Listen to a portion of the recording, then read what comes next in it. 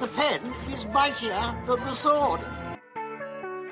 My tagline is your voice heard through the written word. That is what I love to provide for my clients: content writing, blog writing, and other social media or marketing initiatives they need in the written word to promote what makes them better and different from others in their profession. Creating a robust narrative that fully captures their why has everything to do with the content that promotes their brand, image, and area of expertise. From Pod617.com, the Boston Podcast Network, it's the Communication Commandments, a presentation of Boston Edits. Now here's your host, Kim Calvi. Hello, everybody. Thank you for tuning in to this segment of Communication Commandments. Joining us today, we have another great guest, Mike Penzo of Penzo Consulting, who will spend time sharing with us what his business is known for, how that service benefits its clients, and what makes his expertise better and different from others in the same vertical.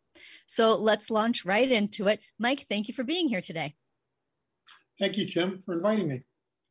Happy to have you. So my first question, rather a lengthy one, so please be patient. What is Penzo Consulting? I noticed that you have a lot of post-nominal letters such as PG, CPG, and LSP after your name. Can you please tell us about your business and what those designations stand for? Sure. So Penzo Consulting is a sole practitioner environmental consulting firm, and I've been in operation since 2012. My post-nominal letters, well, the most important one is the LSP, and an LSP is a Massachusetts Licensed Site Professional. And the name of my the title of my certificate is Licensed Hazardous Waste Site Cleanup Professional. Mm-hmm. So I am one of about 500 people in the state who is licensed to assess and clean up contaminated sites. Sites contaminated with soil contamination, groundwater contamination, it could be indoor air. PG, I am a licensed professional geologist in New Hampshire. Mm-hmm. And CPG, I'm a certified professional geologist through the American Institute of Professional Geologists, and that is a national certification. Oh, okay, very good. So now I think we all understand what contamination is, but what exactly is geology or geomorphology? All right, so well, when you think geology, everybody thinks rocks, but really geology is the study of the earth. And that can be anything really above, on the surface or below the earth. And my specialty is hydrogeology, hydro for water. And I do a lot of my work deals with contaminated groundwater. And I spent the last 41 years assessing and cleaning up contaminated groundwater. Oh my, okay. So you've been busy. It's really the study of the surface of the earth. And that's really important because any piece of property, you deal with issues related to geomorphology. Most of the area in New England has been really modified greatly by glacial activity. And if you dig a hole in the ground, you're going to hit something that the glacier had moved. It could be glacial till, or if you go down to Cape Cod, it's a beach sand. Well, that's from a glacial outwash, sorted sand and gravel. Wow. Okay. I didn't expect that. That's interesting. Okay. We'll have to touch on that some other time. Can you talk about, though, you mentioned, okay, so geomorphology above ground level and below ground level. So I would assume that New England, we're a heavily concentrated area, especially along the coast, Boston, Framingham, Worcester, those areas, even Providence, Rhode Island, areas up in Maine. Can you talk, though, about the different residential projects that you've worked on and what the process is for a residential project? Because it sounds like with some of these shifts and contamination that you may have had to advise somebody, not to purchase land based on your findings. Is that something specific that you've had to deal with? And, additionally, what about things like, things that make up a home, like home heating oil or anything like that? What can you say about any of that? Well, let's start with home heating oil. I was called really out of the blue by a very nice person who had a home in Newton. And she was told that her fuel oil tank had leaked and had emptied out into the ground. Now, when something like that happens, the fire department gets involved, the Department of Environmental Protection gets involved.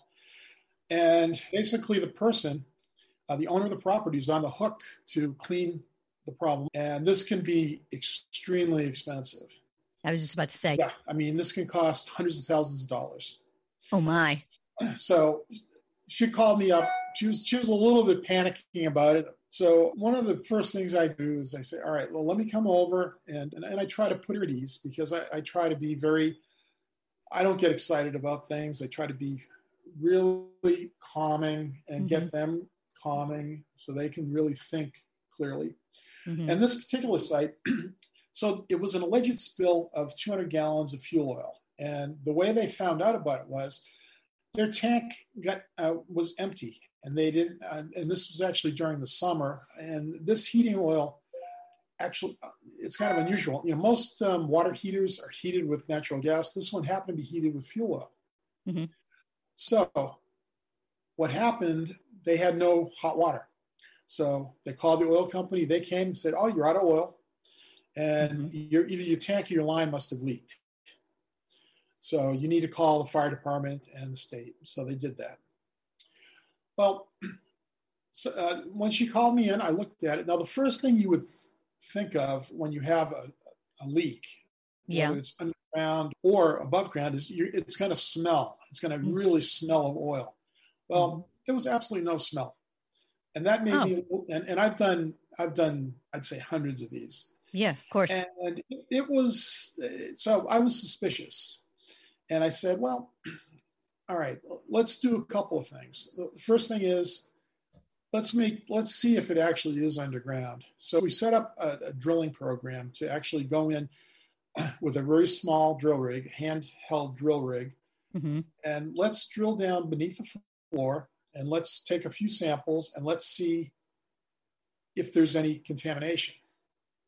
And at the same time, I suggested, because I don't smell anything, let's go back to your oil company and let's get their inventory and let's figure out when the last fill up was, and let's go from there. So I think we drilled 6 or 7 holes, and we got this done within a half a day. The Department of Environmental Protection, they came out, I'll call it DEP, and they observed the drilling, and we took soil samples and we screened them and by screening, we use a meter, which is called a photoionization detector. And it sniffs volatile compounds like oil.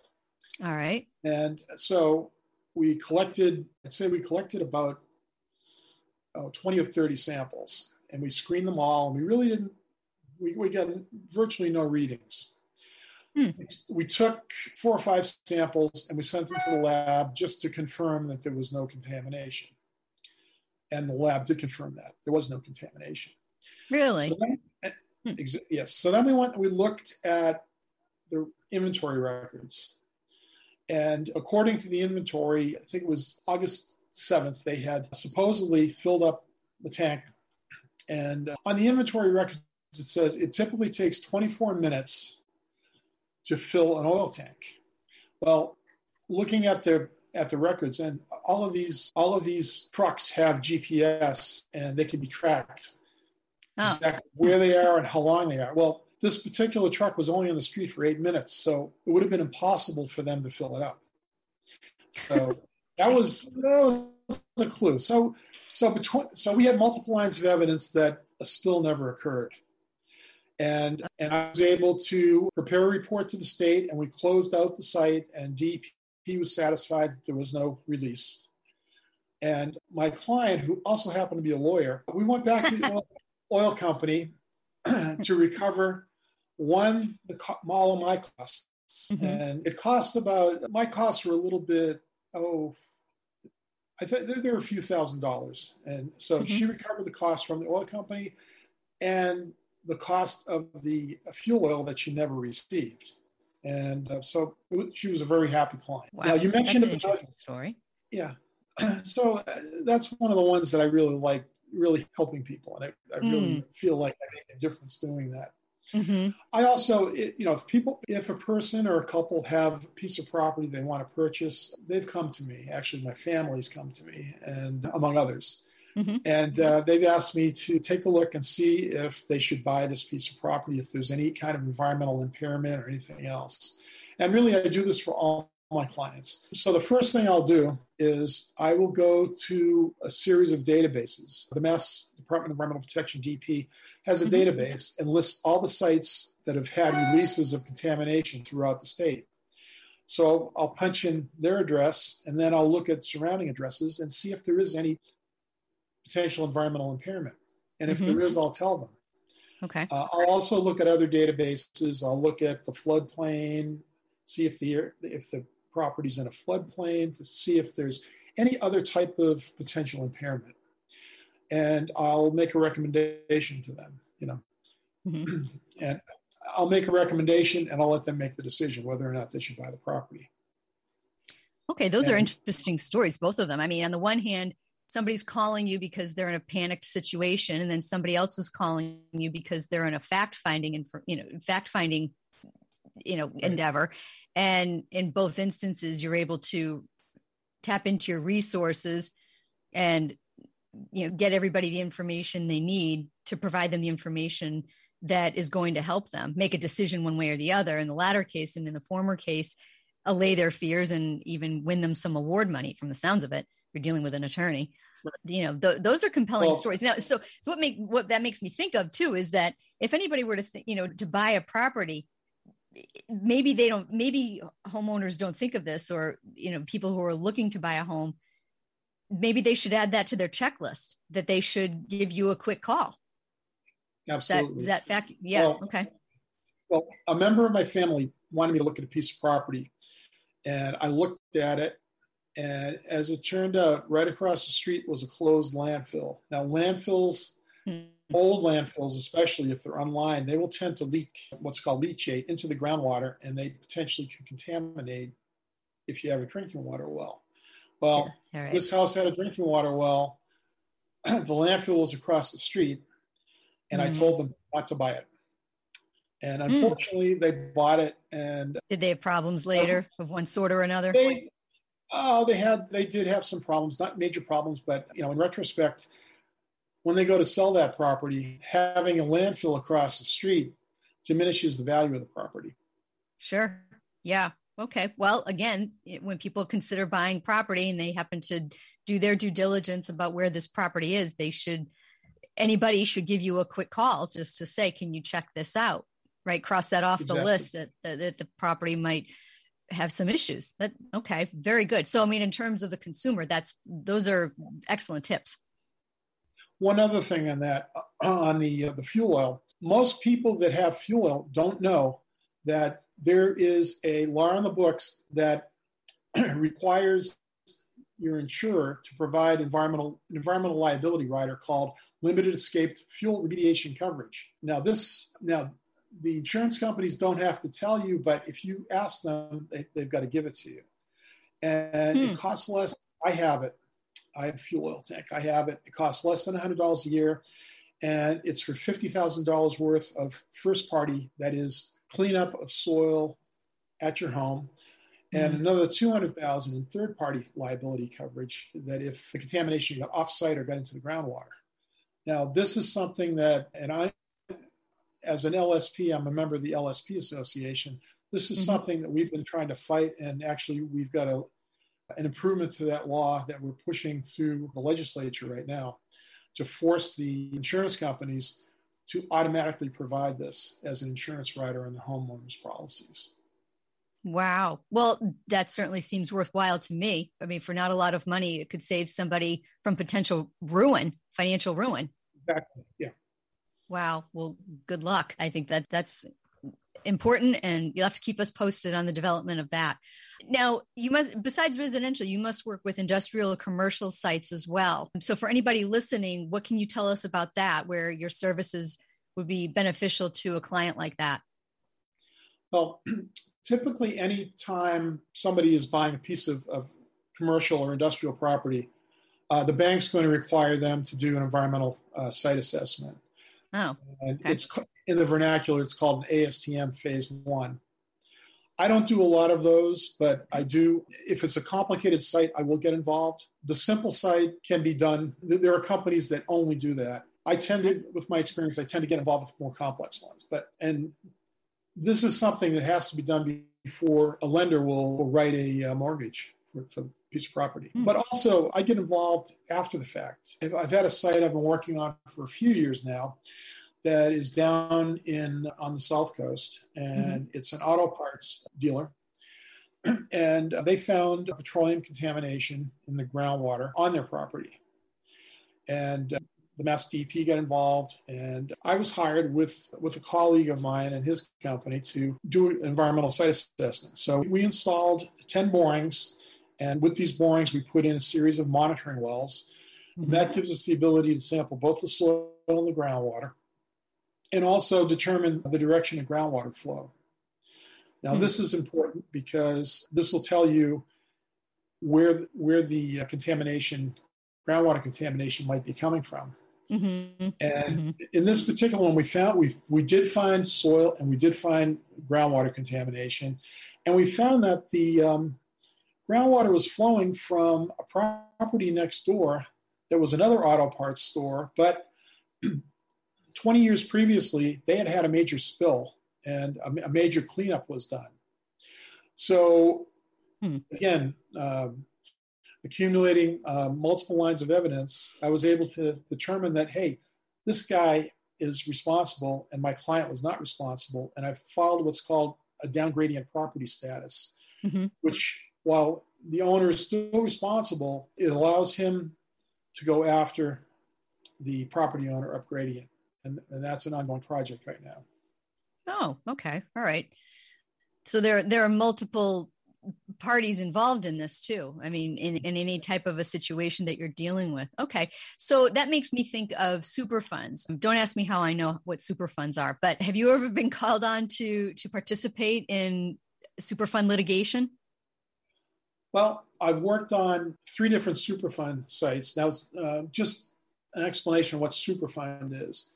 Superfund is also known as CERCLA, which the long name is the Comprehensive Environmental Response, Compensation, and Liability Act. And it's a federally funded program to assess and clean up federally regulated contaminated sites.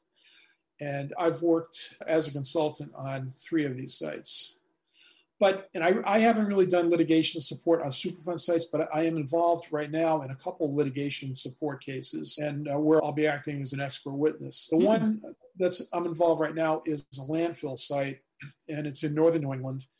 And the landfill, we're contending the landfill has leaked is this really nasty contaminated liquid into the groundwater, and then from the groundwater, it discharged into a major river, contaminating it. So my client is suing the landfill owner under the Clean Water Act. And that's also an ongoing project. Oh, wow. Okay. Well, you have to come back and visit us and tell us how that shapes up. So now, what are some not so obvious ways, though, that the average citizen can do their part to protect the environment? You've talked a lot about contamination above ground, in ground. I'm sure there are things that we all can do to do our part, really, to preserve the environment. Absolutely. Well, in addition to environmental consulting, I'm also an adjunct faculty member at Northeastern University, and I've taught in the past at a couple of other universities. And what I tell my students is, if we don't do something now, by the time they get to be my age, the world is going to be very different, and it's going to be there are going to be all sorts of environmental issues that are going to be problematic. So reduce, reuse, and recycle, the 3 R's. And those are the big things. Anybody can do these. By reducing the amount of stuff we buy, we reduce the amount of trash. We're taught from the time we're little kids sitting in front of the TV watching cartoons on Saturday mornings to buy. Yeah. And, and a lot of the things we buy don't last. They're not high quality. I recommend if you're going to buy something that's high quality and will last. And don't buy new stuff just when old stuff is still usable. For example, I've got an iPhone 7 and it works perfect. It does everything I need it to do, but I'm not going to upgrade it until it breaks. I'm eligible to upgrade, but why? Okay. So by reusing, we limit the amount of trash that gets thrown away, and if you do want to buy something new, well, the old thing, don't just throw it in the trash. Recycle it or donate it. There are a lot of things you can do, but it's a matter of thinking about things. Think before you act. we tend to do a lot of impulse buying, which Sure. is not such a good thing. Okay.